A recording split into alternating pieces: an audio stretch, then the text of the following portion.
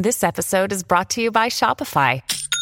Forget the frustration of picking commerce platforms when you switch your business to Shopify, the global commerce platform that supercharges your selling wherever you sell. With Shopify, you'll harness the same intuitive features, trusted apps, and powerful analytics used by the world's leading brands. Sign up today for your $1 per month trial period at shopify.com/tech, all lowercase. That's shopify.com/tech.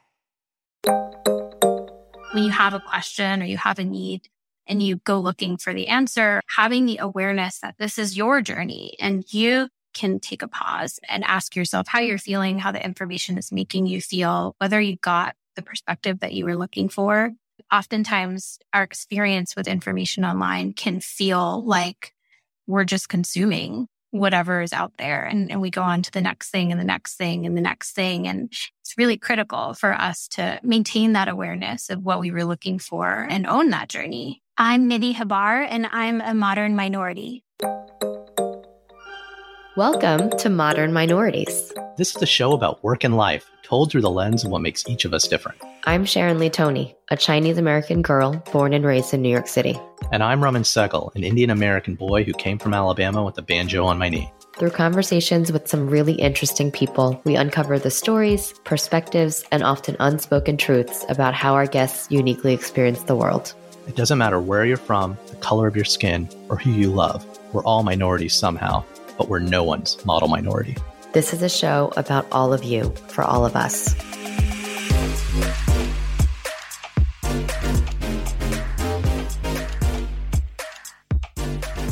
On today's show, we're talking to Nidhi Habar, a product manager at Google, who's focused on tackling misinformation and promoting media literacy. This is a topic that I'm pretty passionate about because I think so many of the problems of our world kind of are rooted in this, no matter what the issue is, right? Whatever issue of the day, it's all about kind of how we interpret it. But back to Nidhi, in her role, she builds products that help improve information literacy by empowering people to evaluate information for themselves. Like me, Nidhi is a Southern native, although she's from Florida, but she's of Indian heritage. And as a young girl, she was really just kind of struck with how education kind of changes how people experience the world. That and how cool library scanners are. But Nidhi's kind of worked across like edtech, technology. She's like served learners all over the world, Stockholm, Singapore, India, Kenya. She even co-founded like an education nonprofit to teach public speaking. And now she finds herself at Google. So as a technology policy fellow at the Aspen Institute, she co-founded the EdTech Equity Project to address racial bias in education technologies, using AI in schools by bringing school students and industry together. And at Google, again, she's a product manager, but she's focused on misinformation. And the tools, Google, this one like trusted tool that we use, is trying to help us guide ourselves to better information literacy and avoiding misinformation and really starting to think critically about how we search and what we find. I don't know. I'm a bit of a nerd for this sort of stuff, Sharon, but I think we had fun with this conversation. What about you? We did. And when you said that you were passionate about these types of topics, I giggled to myself because that's an understatement. You are beyond passionate. I don't even know what the word would be, but you are actually quite a cynic, I think, when it comes to social media platforms, any kind of communication platform that collects data. You question my own decisions sometimes with how we decide to promote and market this podcast. And I really enjoy talking to Nidhi because I think it proves that there are good guys on the inside, right? And I not only enjoy getting to know her because as a person, she's just phenomenal. And I feel like she's someone that I would definitely grab a drink with and totally hang out with. But she's really thoughtful about how Google and just other platforms are distributing information. She gave us some really great tips about how we as searchers could be interacting with these platforms more. And we got into this too. I think as a parent myself, I'm also starting to become more aware. So I haven't gotten to your realm of things yet, Raman, but I have started to definitely question how platforms are leveraging all of the information that they're getting from us and using that to then pepper our minds with new ideas, especially when it comes to my kids, because as they're using YouTube, they're on like TikTok now sometimes. I find it to be a little bit scary because I know how I get drawn in into these rabbit holes. And then to think that my 8-year-old, my 10-year-old can be scrolling through and 10 minutes later end up on maybe a piece of content that I don't think that he's mature enough yet for. Those types of things I feel are a little cloak and dagger and quite scary. And so talking to her humanized a lot of that for me, but also I really just love how she's approaching it, knowing that those are the concerns, but also being able to provide solutions to that and to do it in such a passionate way. So I really enjoyed this conversation. Yeah. And it's not just our kids, right? It's our parents, our brothers, our sisters, our uncles, our aunts, ourselves, even as we get older and as we get older. I'll just leave it at that. And right. I think we all really need to be thinking about information literacy. And it's just great to hear the how and the why of kind of what motivates Nidhi. So this is really important at this moment with things going on in public health, the election cycle coming up, the divisiveness that we face in our culture as we speak. So thinking and learning more about information literacy, we'll put some links in the show notes as well to some of her work and some other sources. But we think you're really going to enjoy this conversation with our new friend, Nidhi.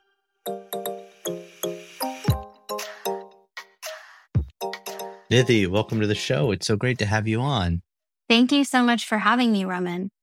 Yeah. So I guess the first question we really want to know about you is, where are you from? I was born in Columbus, Ohio, but raised and grew up entirely in Orlando, Florida. Okay. Did you have like a Disney pass? I did. I was very fortunate to have one of those. I was always jealous of any family living in Orlando full time. Like, I just wanted to be you. I haven't been to Disney for a while, and like I have 2 little kids, but I haven't gotten the chance to go for years. And I'm really tired of all my friends with older kids who have been on the Millennium Falcon significantly more times than me. And it just it hurts right now. And I need to go. I guess I need to take my kids, but I don't know what to do. You know what? You just got to do it. You got to do it. I guess. I gotcha. Nidhi, do you ever get asked, where are you really from? All the time. I definitely have had all the iterations of that question as people have become better at trying to ask it in different ways. But normally when I get asked that, both my parents immigrated to the United States from South India in the 80s. So they're from different parts of India, but both from South India. What parts? From Hyderabad and then from Secunderabad, actually. So close by. Did you, like my folks, well, okay, so actually both my parents are Indian, but my mom grew up in Africa and England. But anyway, so I didn't make as many trips back to any of the motherlands as a kid, especially India. I probably have made more trips back as an adult. But as a kid, did you go back a lot of times when you were younger? Yeah, so my grandparents all live in India still, and many aunts and uncles. So we would go back pretty often and spend summers in India. So I was really fortunate to experience what their family life was like when they were growing up.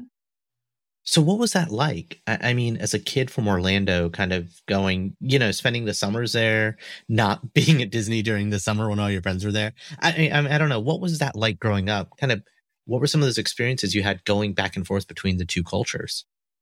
I think I didn't realize really the privilege of that experience until I was much older. As a kid, when you have those types of experiences, you just think that that's normal. So for many trips, I think it just felt like this is kind of where we go. This is my grandparents' house. This is what we do in the summers. And only as I got older did I start to realize how formative that was for my view of the world and how I understand perspectives of different people living in different countries. I think as a child, I was probably most struck by realizations around how different your life can be. As a kid, when you go to India and you see other children who look like you, but have a very, very different life. Yeah, it's like a parallel universe. Yeah, exactly. Exactly. And I think I didn't have words to verbalize that as a child, but as an adult now, I can see how that formed so many of my conceptions around how important and critical education is and, things that can just really change the course of your life. We recently, Sharon and I, we did a rewatch of The Namesake for the pod. And like a lot of us, we've seen the film or even read the book, and it was kind of big thing for us. And as you know, in the film, and probably for so many of our parents, it was like this split-second decision, or at least a decision that was made and could have gone a different ways. Like, I think my dad was riding a bus. Wow. And he was on his way to either the British or the American embassy, but he decided on a whim, maybe he'd go to the Canadian embassy instead. And that decision, had that been on a different bus or something, had something happened differently, wow, just like, the universe would have been different. So I guess, what was that like for you, bridging those cultures growing up in Florida? Was there a big South Asian community where you were? Not at all. I mean, I think you can probably imagine what that was like, but I grew up in Florida where there were not only, not very many Indians, but people tended to look a very specific way. The big public schools that I went to were pretty predominantly white or Black, but not so much in between. Very few Indian students. And in fact, I remember a little girl in 3rd grade asking me, "So what are you, Black or white?" And I was truly as stumped as she was. I didn't even know that there was a word brown until I went to college. Nidhi, did you ever feel like you had to do anything to fit in then, or to conform in any way? I did. I think I learned pretty early on that I was different. And to make things a little worse, I had, just to paint a little picture, I had frizzy hair, glasses, at some point braces, a unibrow. So it wasn't easy to be different. All of which are back in right now. Yeah, exactly. You would have been trending now. Yeah, especially the eyebrow look. I think that could have done me some favors. But I think to answer your question, Sharon, I think I mostly fixated on things that would make me seem normal. So I would brush my hair for hours in hopes that it would become silky smooth like my girlfriend's hair, and gush over Teen Vogue magazines hoping that to find like a beauty clue that would make me feel more normal. Things like that.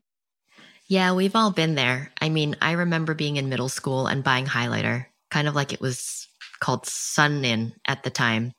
And it's bleach that you add to your hair. And I have Asian Black hair, so that was never going to turn my hair blonde in any way.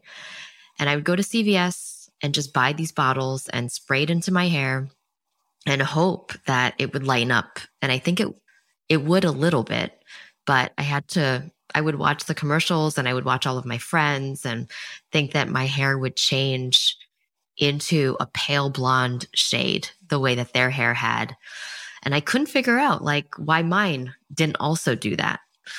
And just to kind of reflect on that, I think it's so interesting, especially to think that when it comes to appearances as a young girl in middle school, when you're about 11 or 12, that matters so much. And the way my hair looked, the way my clothes looked, the way that I appeared was a really big part of what I felt like I had to adjust to fit in. Yeah. So I can definitely relate to that. One thing I'm curious about is what you wanted to be when you were growing up. I, as a kid, was enamored with libraries. I dreamed of being a librarian and having a little scanner tool to scan books at the desk that the librarian had. That was my dream. I remember my dad once brought home one of those little laser pointers for my sister and I spent hours scanning the barcodes of those books with the laser pointer, pretending like we were helping each other check out the books that we had rented. Wait a minute. I thought at first you were saying that you were taking a laser pointer, but we're talking about a laser scanner. That's legit. What did your dad do? How did he get his hands on one of those and bring it home? No, you were right, Roman. It was a laser pointer. We just used it to pretend it was a barcode scanner. You'd pretend it was a UPC. Your dad totally stole that from the library. He totally lifted it. I felt that way about grocery stores. The checkout scanners, I just loved them. And I loved watching the cashier. Which is why you're in marketing, Sharon, and Nidhi went into information literacy and is going to save the world. And okay, yeah, that's also why I still do to this day. I'll go to the self-checkout scanner whenever I can, just so I can still scan my groceries. Oh man, I am such a pro at the self-checkout, but honestly, it's all the idiots in front of me who are not pros. That's honestly why I can't do self-checkout unless it's a clear line in front of me. And sometimes I just jump in and help them, but that's just me. Nidhi, what did mom and dad want you to be when you were growing up? I feel really fortunate because I have Indian parents who are very much Indian parents. So although they weren't specific about needing to be a doctor, an engineer, or a lawyer, math and science was definitely at the top of their list. I had a few more options. My mom was a scientist, so I was allowed to be interested in biology, chemistry, the broad sciences. But I feel very fortunate that I think as I learned about the world, my parents really did too. Like I remember their horror. I once did investment banking and I quit that job less than a year in to work at an education startup for half the pay.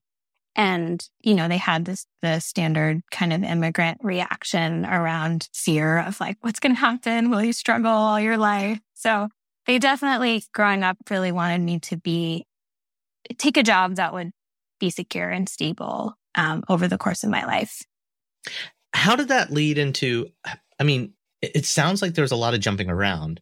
I really want to talk about kind of where you are today and the work you're doing, but without getting too LinkedIn-y on it and kind of jumping on a roll, you went from investment banker to education startup to Google. Like, what's the mentality of kind of the shifting? What's driving that curiosity to kind of keep making these career pivots along the way? I've always been really passionate about and motivated by the power of education. I think that's kind of been the central thread for me around really understanding how much education has the power to change your life. And I've also just on a personal level really loved the experience of seeing people learn. So growing up, I spent a lot of time volunteering in schools, and in college, I co-founded a nonprofit that taught debate and public speaking to students in Washington Heights. And I think, I like to think that some of these other choices, like being an investment banker for a little bit, were just blips that kind of brought me back to the course of where I felt really good about the work that I was doing. But ultimately, I fell into the tech world in pursuit of working at a small education startup that was working on things I really believed in. And what brought me to Google really was the understanding and the realization that when we think about education today, information literacy is one of the most critical skills that people can possibly learn. It's so important for people to be able to evaluate and think critically about the information coming at them from so many different directions. And when we think about the way that people access information today, very often through Google search, it's one of the best places you could be to be thinking about this challenging and really important problem space. How's that changed? Because it was like, without stating the obvious, I feel like being information literate was easier when, there was less of a choice, or there was more consensus and trust with kind of our sources of information versus now we kind of have this embarrassment of riches. It's anything you want, it's there at your fingertips immediately. Like, that's not what we have today. Like, when, as someone who's been in the space, did you start to feel or see that change in things? Yeah, absolutely. The way that you described it, Raman, really resonates. I think, today, I don't know about your kids, but it's a shame that kids don't have the same relationship that people used to have to their local libraries as they did before. They don't go to libraries with questions that they have. And so now today, with information widely available on the internet, on social platforms, shared in messaging apps, to your point, it's kind of, anything you want to know from whomever is available to you in a couple of clicks. And that's really amazing in many ways. Democratizing access to information is also a core value of Google's. But the kids and people in general now have a very different experience when they want to get to the bottom of questions they have. And so I think there's fundamentally two sides of this, and be happy to share kind of how we're thinking about this work at Google as well. But there's information quality and making sure that you're getting access to the highest quality information and information from people and perspectives that you can trust. And then there's the tools that you need to be able to evaluate that information for yourself. And it's hard work to do that. It's hard work to know when you need to do it and then to know how to. Yeah, I think a little bit about like the how beyond, just beyond verifying sources and stuff. I almost think of it kind of like, the dog from the movie Up, it's like squirrel. And there's like, so many rabbit holes with information. Like, like I'll give you an example. I spent a lot of time on LinkedIn because, my job, you're looking for one thing, but then you just wind up going down rabbit holes. And then the same thing happens, I see on YouTube. I think it's something I really have to manage, not just with myself, but with my daughter. She's like 6.5. And because again, rabbit holes, you're 3 clicks away from something that takes you in a very different direction. How do you mean? Look, I want to talk about literacy, but it's almost like before you get there, you almost have to have like this like self-discipline of looking at information and knowing what you're going to look for. And look, I'm a fully realized adult, and sometimes I find myself behaving like a 6.5-year-old. Yeah, I love that visual of the dog from Up. Totally. I've been there many times, and I think that the information environment too is designed to kind of do that, right? We live in an attention economy, and one of the things that I think is so critical that information literacy experts talk about is that pause that you mentioned, that the discipline, but really just the ability or the awareness to know when you have enough information and when it's okay for you to stop. There used to be kind of a paradigm of I'm looking for this information, I go looking for it, and I got the answer to my question. We don't live in that world anymore. And so it takes so much more awareness to be able to step back and pause and think about not just do I have enough information, but also how did the information I just got make me feel? I think this is one of those skills that we need to build as a society that's so critical to information literacy. For me, this question comes down to agency around really knowing that you are in the driver's seat of the information journeys that you're on. When you have a question or you have a need and you go looking for the answer or you go looking for an exploration, having the awareness that this is your journey and you can kind of take a pause and ask yourself how you're feeling, how the information is making you feel, whether you got the perspective that you were looking for. I think oftentimes our experience with information online can feel like we're just consuming whatever is out there. And we go on to the next thing and the next thing and the next thing. And it's really critical for us to maintain that awareness of what we were looking for and own that journey. I would imagine how people have to think about this and learn about this is different. Like us who, kind of grew up in the before times, but who have developed arguably, and I say us as like all of society, really terrible habits, right? Versus people who are coming into like, my daughter is learning how to read. My daughter knows that her parents can access anything on their phone and she asks me to look up things. My daughter knows to ask Google things, right? Like about songs and facts and stuff. But what do you think is like the difference in muscle development between like little kids? Because a lot of our listeners are kind of in that stage where we've got little ones who are coming into the world. Sharon's got 2 little boys who have been reading longer than my daughter has. Yeah. And who I was trying to explain to them what an encyclopedia was the other day. And they literally said, Mom, why didn't you just ask Google? And so I'm like, wait, wow, I've got to back up and actually explain to them that none of this existed, which is why we had those books at home, to give us information. So no, I bought my daughter a dictionary at a yard sale the other day, and she just didn't know what to do with it. Like, these are all the things, right? I mean, it's such a different information landscape than when we were growing up. And now, a word from our sponsor, the Department of Health and Human Services. Oh yeah, HHS has still got it. Have they got a cure for my holiday shopping blues? Sharon, I mean, if you count preventing COVID as the cure for the holiday blues. Well, I guess it is that time again to encourage everyone to get their COVID vaccine. Oh yeah, vaccines. Getting my vaccine card updates is like getting my Subway card punched. If only it came with a free sandwich. I think it did for a while, at least free donuts. But, Sharon, getting your latest updated COVID vaccine is even better with the holidays upon us, especially if it means getting more time to safely catch up with your family. Ah, yes. Updated vaccines now protect against the original COVID virus and Omicron, which means we all have more time to enjoy that home cooking and mom dishes that we've all been craving. Yeah, these latest vaccines are here just in time to make those family gatherings safer and extra special. Boom, just did it. Did what? Find the perfect holiday gift for all your family, friends, and favorite podcast co-hosts? No, even better, I just scheduled my free vaccine today. Oh, snap. That was pretty easy. Damn straight. Find updated COVID vaccines for everyone over the age of 5 at vaccines.gov. Just be sure to bring candy for everyone 5 and up. I'm a big fan of candy, for sure. And our kids do like a good candy chaser to go with all of their vaccines. Psh, kids, anyone 5 and up deserves a post-vaccine candy treat.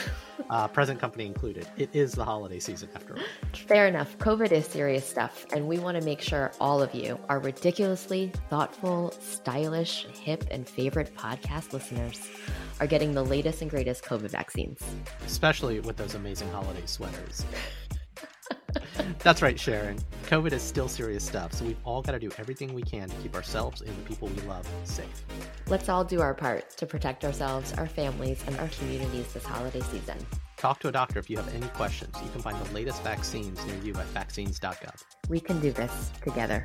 This spot was paid for by the U.S. Department of Health and Human Services, who we are big fans of. But now, back to our show. You know, this is one of the things that really inspires me to do this work. We just did this survey with the Poynter Institute and YouGov Inc. And as someone who's very logical, you know, having stats to back these things up in terms of what we see is really helpful. And what we've learned is that Gen Z and millennials really care about sharing accurate information, more so than older generations. And I think that felt really encouraging to me as we think about, you know, your children being the next generation of leaders who are growing up digitally savvy and looking to tech, like Sharon, your point about your sons, they're looking to tech for solutions to their questions because that's kind of the world that they know. Mm-hmm. And really thinking about what do we want the information seeking journeys for them to look like, and what tools do we want to be available for them to make it normal and natural for them to question and evaluate the information that they're looking at. How do you guys think about that at Google with products that you build? Like, what are the kind of UXs? You know, so much of digital is about removing friction, about making it easier. Is it about now, like, unnaturally creating friction to create those moments of, like, how does that manifest itself from a product standpoint? Yeah, the friction point with respect to the conversation we're having around pods is really interesting. You know, the way that we think about it at Google is we know that misinformation is one of the greatest challenges that we face as a society. It's scary to think about when we think about the next generation, folks your children's age.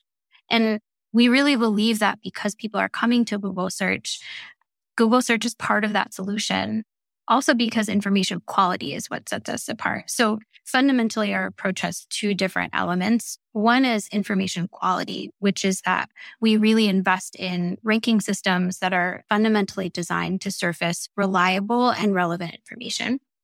And then the second piece, which is where my team focuses, is information literacy. So with this effort, our goal is to give people the context and the tools that they need to make informed decisions about what to trust. And sometimes that can kind of feel like friction, which is what makes this such a hard problem, is how do we build that type of context and tools into the experience such that it doesn't feel like friction. It just feels like a helpful tool that's available to you. So the pauses are invisible. You don't know they're really happening. But No. Well, one example is something called content advisories that Google released earlier this year. And it's the notion that, do you know what a data void is? No. I think, but I'm going to pretend I don't. So Yes. you can explain it to me. Educate us, experts. So data voids are a term that sounds kind of scary, but they're a term that's used in the research space on information literacy. And it's something that we know poses a challenge to search engines. So it could happen for a multitude of reasons. For example, there might not be a lot of information out there on a particular topic. And this can sometimes be manipulated by bad actors as a vector for abuse because content written on this topic has a really good chance of then showing up at the top of your results. So it's really important that we help users navigate this information when they find themselves in these situations. So one thing that we've launched is a content advisory on, for example, breaking news topics. So when a story has just broken out, we let you know that it may take time for reliable information to appear. And so you'll see a little box at the top of your search results. It doesn't mean that you can't scroll past that and read the results below that. It doesn't mean that the results below it are low quality. It just means that you're in an information space where it might help to take a pause and think a little more critically about the information that you're consuming. So it's things like that where Google can help make you aware of the need to pause or the need to think critically, but it's really up to you to do that work and to evaluate things for yourself. So, I mean, beyond Data Voids also being an awesome band name idea, which I need to go by the domain for, what would be an example, like a current example of something that you guys are seeing Data Voids in? I think we see these often in things like new health information is a great example, or a natural disaster. Sometimes when a current event happens or a shooting, there's sensitive events where people are coming to search quickly for information as fast as possible. And it's so important to let people know that they might be in a really sensitive emotional state. There isn't a ton of reliable information available yet. And so, news organizations haven't yet written about these things. It doesn't mean that people shouldn't go and look for information and try to make sense of what's out there at that time, but just that they should know it might take time for definitive, reliable information to appear. I think that's really one. I wasn't even aware of that. So now I'm going to be much more vigilant about looking out for it or reading any kind of disclaimers that come up. But secondly, as you were talking, something that kind of poked into my head was I really love Google Trends as a tool, mainly because I'm a marketer and I'm a data nerd and I teach digital marketing classes and things like that. But it is really fascinating when you realize the power of both positive information, but misinformation, right? Or rather the impact that all of this information can have. Because when you go to a tool like Google Trends, you can see how these news events or health information or just anything, right? Game of Thrones releases a new series, whatever is top of mind. We as a collective community globally go to Google to ask about it, to learn about it, to find out more information about it. And just the volume of searches that end up happening at a very specific period of time within 3 hours, 6 hours, 12 hours, 24 hours of something breaking.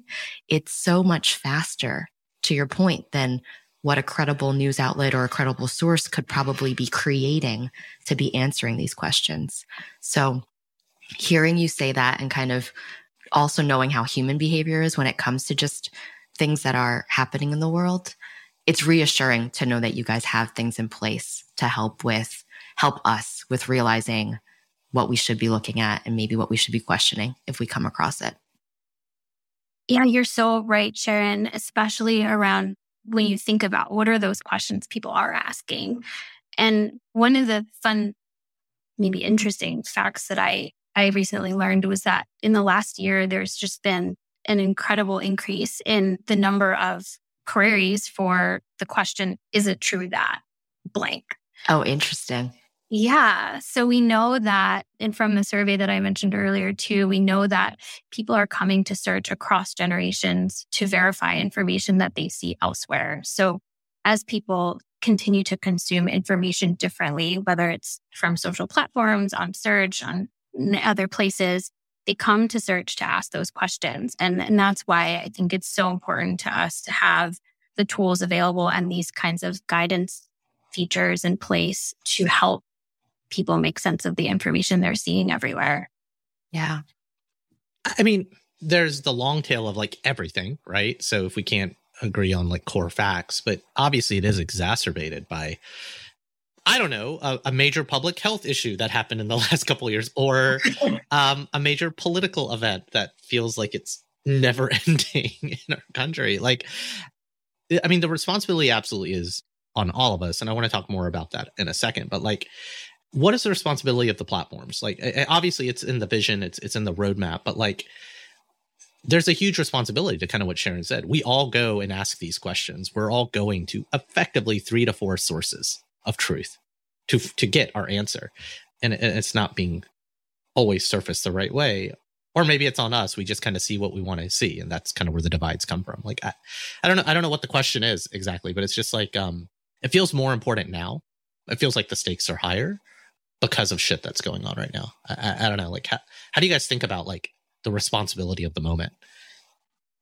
I think when we think about the responsibility aspect, I always come back to Google's mission, that it is Google's mission to organize the world's information and make it universally accessible to people. Mm-hmm. And if our goal is to give people universal access to helpful information, then a key part of achieving that mission is making sure that people have information that's both relevant, but also reliable. Yeah. And giving them the context that they need to evaluate that information in an ever-changing and often overwhelming, to your point, landscape. And so, when it comes to information quality in search, I think we have a responsibility to make sure that we have even stronger quality protections in place for critical topics. Mm-hmm, mm-hmm. So that's why, for example, when you search for something like COVID vaccines are dangerous, Mm-hmm. without quotes, you don't simply get results that exactly match those words or that claim, Mm-hmm. but that our systems are designed so that the top results are likely to be from high quality sources about these topics. Mm-hmm.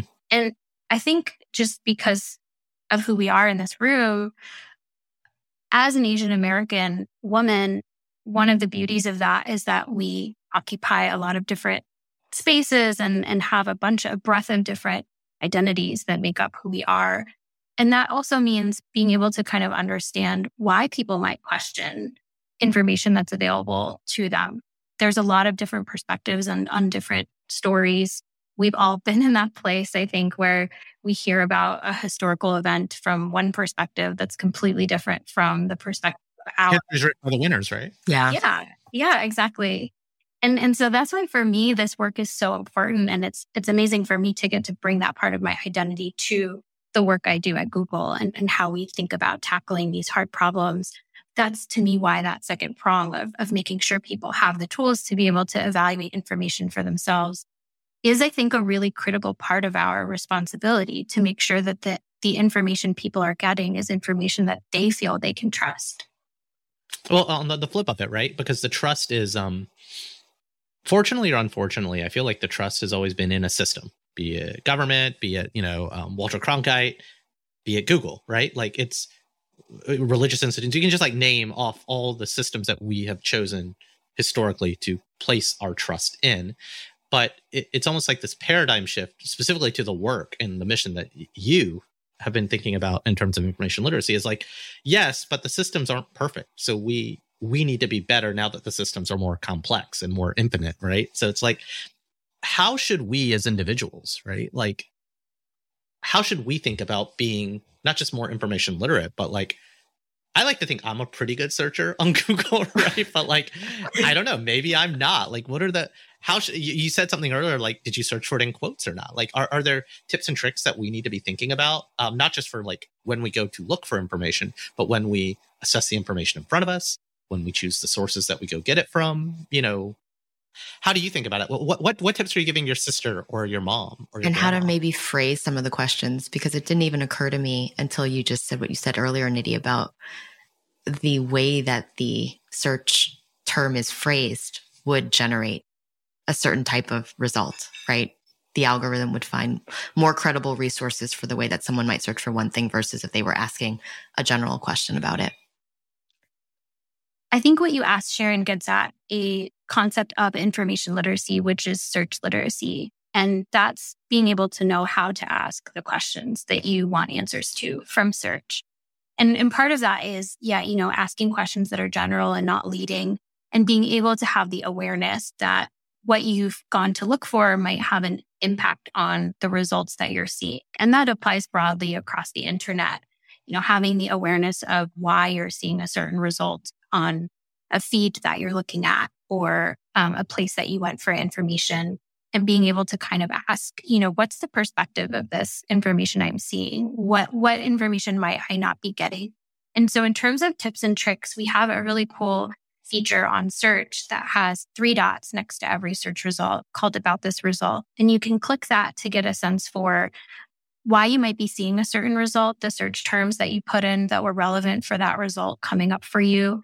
And you can also see more information about the source. So you can click to get information about how Wikipedia might describe them, how they might describe themselves, how others have described them on the web, as well as getting additional context about a particular topic. So you can see top news coverage about that topic or what a range of sources might have to say about that particular topic. And these are all based on what external information literacy experts recommend as best practices. So our goal is kind of to try to make it easy for you to do those practices without having to type in like 17 different Google searches every time you look at a piece of information.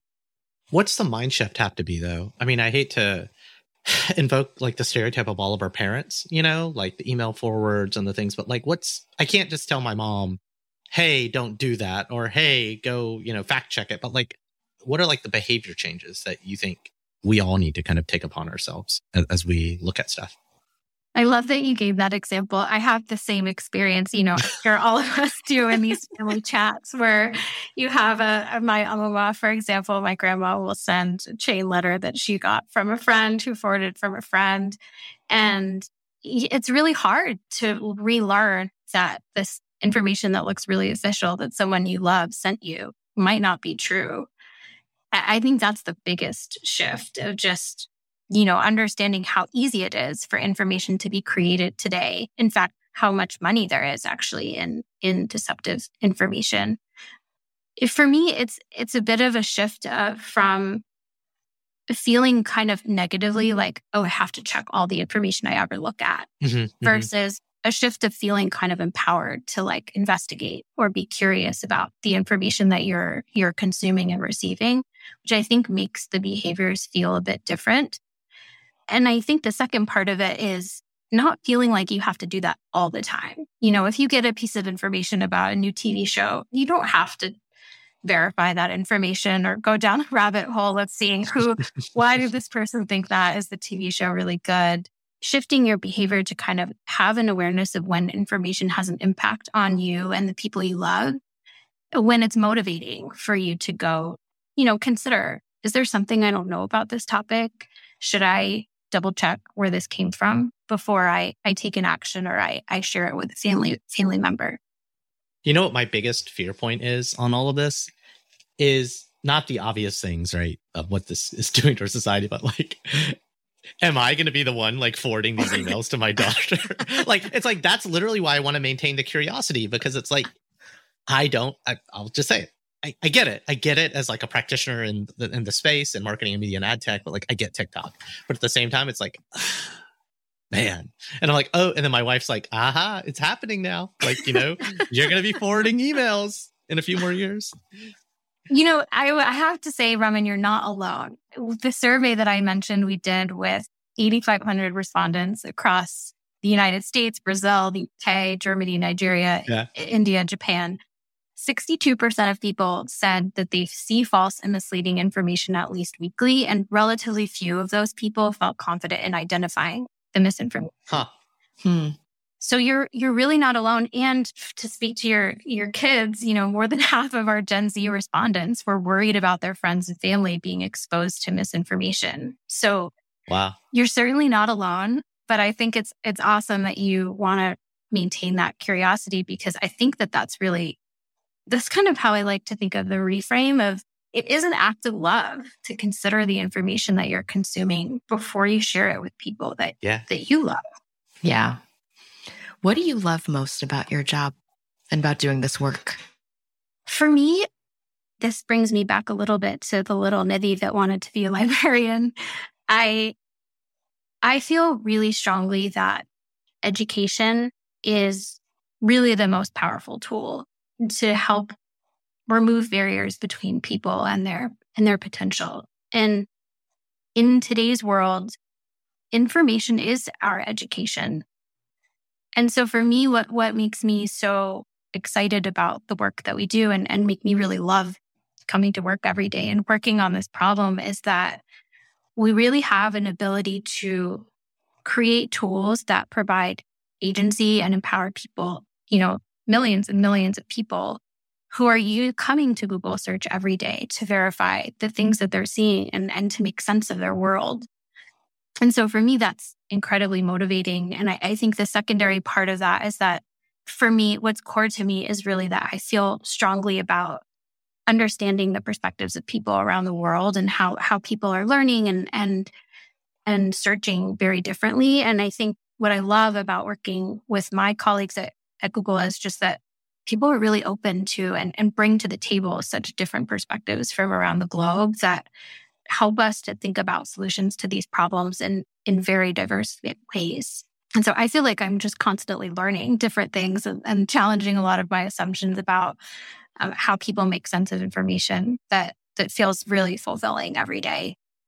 Yeah, I can hear it the way that you talk about it. The passion is definitely in your voice. And it brings me back to little Nidhi with the scanner and the library books. And if we were to go back to that point in time, what is a piece of advice you'd give to her?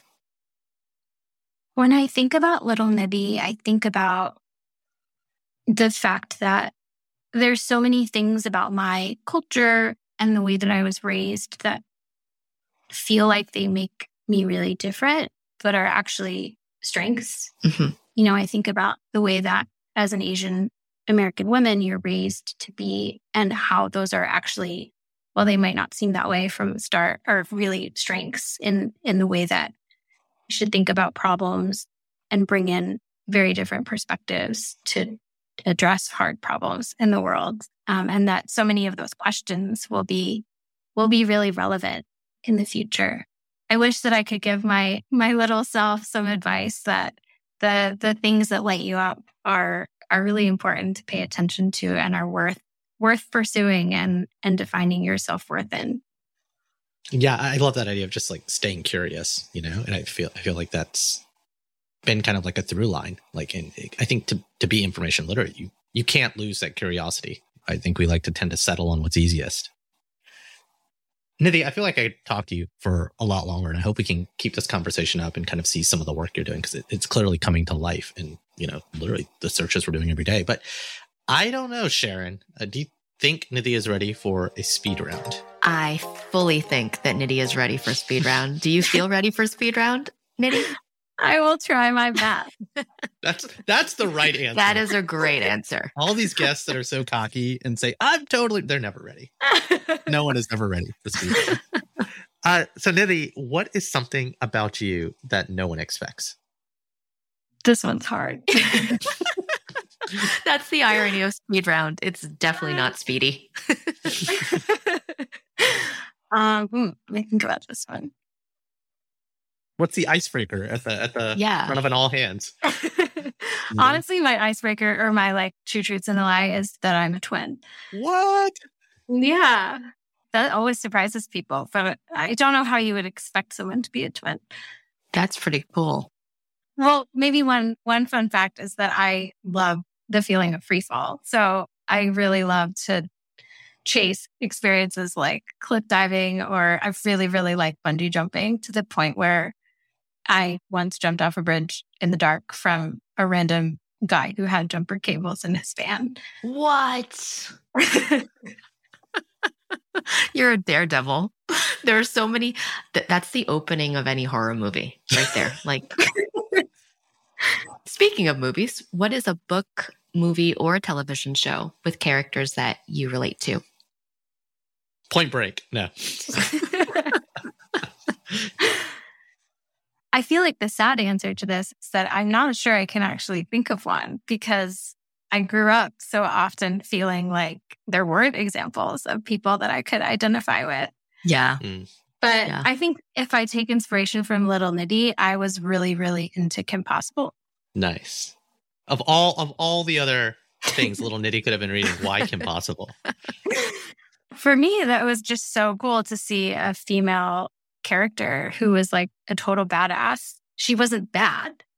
She wasn't the villain for being a badass. Nice. What's your favorite mom dish? I love that question. For me, it's khichdi. Raman, I don't know if you're familiar with. Oh, yeah. Okay. Yeah. How's mom make it?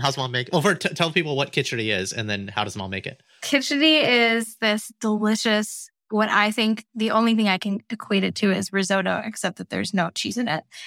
And it's made of lentils and rice and a ton of ghee and a lot of really good spices. And it is this warming, delicious risotto-like dish that they actually feed to babies and sick people because it's so easy to digest. And so I think there's an element of like both it feeling like home-cooked food and it actually, like based on Ayurveda, really has a healing benefit to it that just always makes you feel better. I tried making khichdi once and I botched it. Oh, no. Mine was no good. I probably didn't have the right spices, but it was too bland. Like I've had really good khichdi and I probably, it tasted like the Chinese version of that is called juk. So it's like it's like a soupy rice porridge. It turned out to be more like that than anything. That is like such a disservice to khichdi to like compare it to juk. I know, but I guess what I'm saying is my version was more like juk, which is not khichdi. Sharon, I will send you my family's recipe. That would be perfect. I would love to try it, and I'll send you a picture back of the final product. No, we want a picture of the expression on your son's face. On my kids' faces. All right, that's the ultimate test. My wife is also Chinese American, and she's also like an R&D scientist. So she is very exacting in the kitchen, and like with Indian food, you can't be exacting. You just need to like heap in and instinct stuff. I found, and so every time. I know how to cook a few Indian dishes and I'm learning a few, Chinese and South Asian dishes beyond the subcontinent. But every time she tries to cook Indian food, she doesn't like overdo it like you're supposed to do it. Right. With the stuff. And it kind of is that juk-like experience sometimes. I'm not going to lie. Yes. That's always the experience, right? When you ask for an Indian recipe and it's like a little bit of this and a little bit of that. Yeah. We don't know which one is more. Yeah. Yeah. That's the fun of it. What's your least favorite food? What is something you will just not eat no matter what? I would have said meat, but just a couple months ago, I started eating meat for the first time. And you've liked it? I have, actually. I needed to for health reasons, and it really has felt really good in my body. But I think actually maybe octopus, because I think I just really like octopi. Okay. Yeah. And I don't want to eat them. But is there like a veto dish that like just kind of shows up like your whole life beyond meat? Like, just something like, I'll give you an example. Like cantaloupe is the dumbest fruit for me. Like, I'm sorry. Like, I think everyone else in the world is wrong because cantaloupe, come on. Okay, this is not important for this podcast, but I have to tell you that I was always that person, Raman, and I recently met someone at the farmer's market who told me that I would be a melon girl if I bought a melon from her stand because people put melons in the grocery stores before they're ripe. Right. And she changed my life. I am now a melon girl. So you're saying I haven't had the right cantaloupe? Yes. Okay. You've got to find the right cantaloupe, Raman. Yeah. It's just wrong. I don't know. There's something. Honeydew's even worse. Like I just makes no sense to me. And like I've lived in South. I've had it off the tree. I don't know. You'll have to tell me about which farmers market. So next time, deal. Maybe I'm just getting it from the wrong places. Deal. Who's someone out there that you would want to have a conversation with on a podcast? I actually think I'd be really interested in. I listened to some of the podcasts earlier and I am so sorry. No, I loved it. I was hooked. There were so many common themes. Like for me, it was almost like a therapy session of like hearing other people say and talk about experiences that I've experienced myself. And it made me so curious what it would be like to interview one of our parents. Yeah. In the same way of just, these are things that they've experienced from a different perspective. But at least I think for my parents, without the awareness and the vocabulary to recognize some of these experiences. And I would be so curious what that would be like with the great questions that you both asked. one, we'll totally take the compliment. Flattery will get you everywhere. Two, yeah, I mean, Sharon and I talk about this a lot offline. Like, I feel like the amount of free therapy we get out of this podcast, and when we go on like hiatuses because we're busy with like work and life, like, and we come back to it, we're like, oh man, it's like these conversations are like a warm, comfortable friend. And then the last thing I'd say is, yeah, I do think I'm obsessed with like oral histories and documentary, not in the sense like I'm watching them all the time, but it's especially with our parents, right? Like, I think you can get so much more out of a conversation if you can find the moment and the space to do it than you can just asking them the question, if that makes sense. Like, my dad's going to give me like the rehearsed answer about that time on the bus in India, but like to really have the space to go into like, wait, why were you on a bus? Why weren't you riding your bike that day or whatever? And like the things that just come out, and my sister listens to this podcast, and I think she's going to come on at some point to correct all the things that I have gotten wrong about our experience growing up. But like, just, yeah, I think the conversation brings to life. Like, I can't encourage friends enough. Like, you should just like light up a Zoom with your folks and go full screen, turn self view off, and just hit record. And then just like, transcribe the conversation, export it to a Word doc, print it, and put it on your shelf. Like, I wish my parents would do more of that with me versus conversations with their kids on FaceTime or Google Duo or something. That's so powerful. It makes me, I mean, this is, now we're getting a little bit off topic, but the history of this podcast is because Raman was doing a project like that. Was it for your 40th or your 35th? I'm so young. He's so young. His 21st. We're going to say it's his 21st birthday. Yeah. It was a milestone birthday, and he was interviewing his friends, and he had chosen. So it was 35. I think it was 35 of his friends. It was 40. It was totally 40. It was 40. So 40 of his friends for his 40th birthday, and literally just sitting down and having conversations like this. And then he recorded it all so that he could have it as a keepsake. So there, I've just revealed a super secret thing about you. That there's a recorded well, and the funny thing is, like, those recordings, it's like the only people who get a copy of it is like Sharon was one of those people, and that's kind of how we had this like really deeper conversation, because we've been kind of like good but not that often hanging out friends prior, right? Yeah. The depth of the conversation, just kind of led to, oh wow, like what if we went and had these like, kind of things with other people? Yeah. Totally. And it was because he was asking me questions like, well, what was your first impression of me? And like, Nidhi, like, how weird is that, right? Because it's like, what? Because my first impression of him was like 20 years prior to this conversation. So it was so interesting to have the space to reflect upon our whole relationship from that moment on. And even though our relationship wasn't one that was super close or that, we were interacting often because we met as work friends, basically, It was just so insightful that I had a moment to think, like, what did I think of this guy? And how did our relationship then change over the years? It was really powerful. So podcast or not, I think sitting down with mom and dad is probably a great exercise. And then your librarian self can categorize that and catalog it and put it wherever it needs to be. And then ask your sister to have the exact same conversation, and mom and dad are going to tell them completely different stories. Completely different. It's so true. Yeah, that's such a great idea. Okay, last question. What does being a modern minority mean to you? To me, it means embracing the values and strengths and wisdom, really, of my own culture that makes me a minority, while not feeling encumbered by false narratives, restrictive beliefs, or stereotypical expectations, whether they're internal or external, that hold us back. So I think the role of a modern minority is, in my eyes, to continuously redefine and expand what it means to be that specific type of modern minority. That's great. I love that.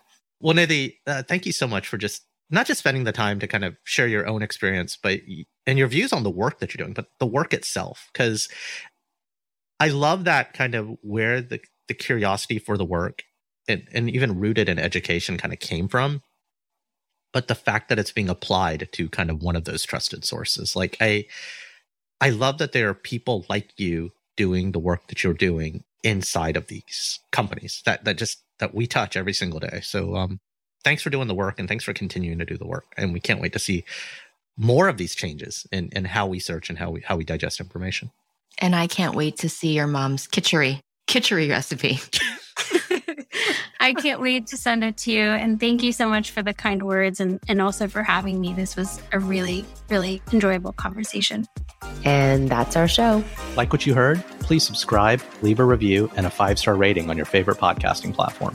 Now more than ever, people need to be hearing these stories. Please share our show with a friend or 3. Want to learn more or got something to share? Visit modmypod.com or email us, himom@modmypod.com. You can also follow us on Instagram and Twitter @modminpod. We'd love to hear from you. That's it for now. I've been Raman Sehgal. And I'm still Sharon Lee Tony. Remember, we're all modern minorities out there. We'll talk to you soon.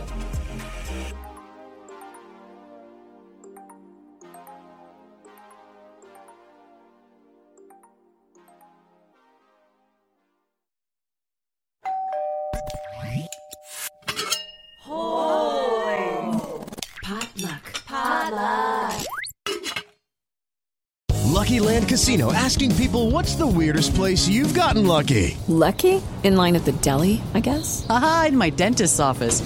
More than once, actually. Do I have to say? Yes, you do. In the car before my kids' PTA meeting. Really? Yes. Excuse me, what's the weirdest place you've gotten lucky? I never win and tell. Well, there you have it. You can get lucky anywhere, playing at LuckyLandSlots.com. Play for free right now. Are you feeling lucky? No purchase necessary. Void where prohibited by law. 18+. Terms and conditions apply. See website for details.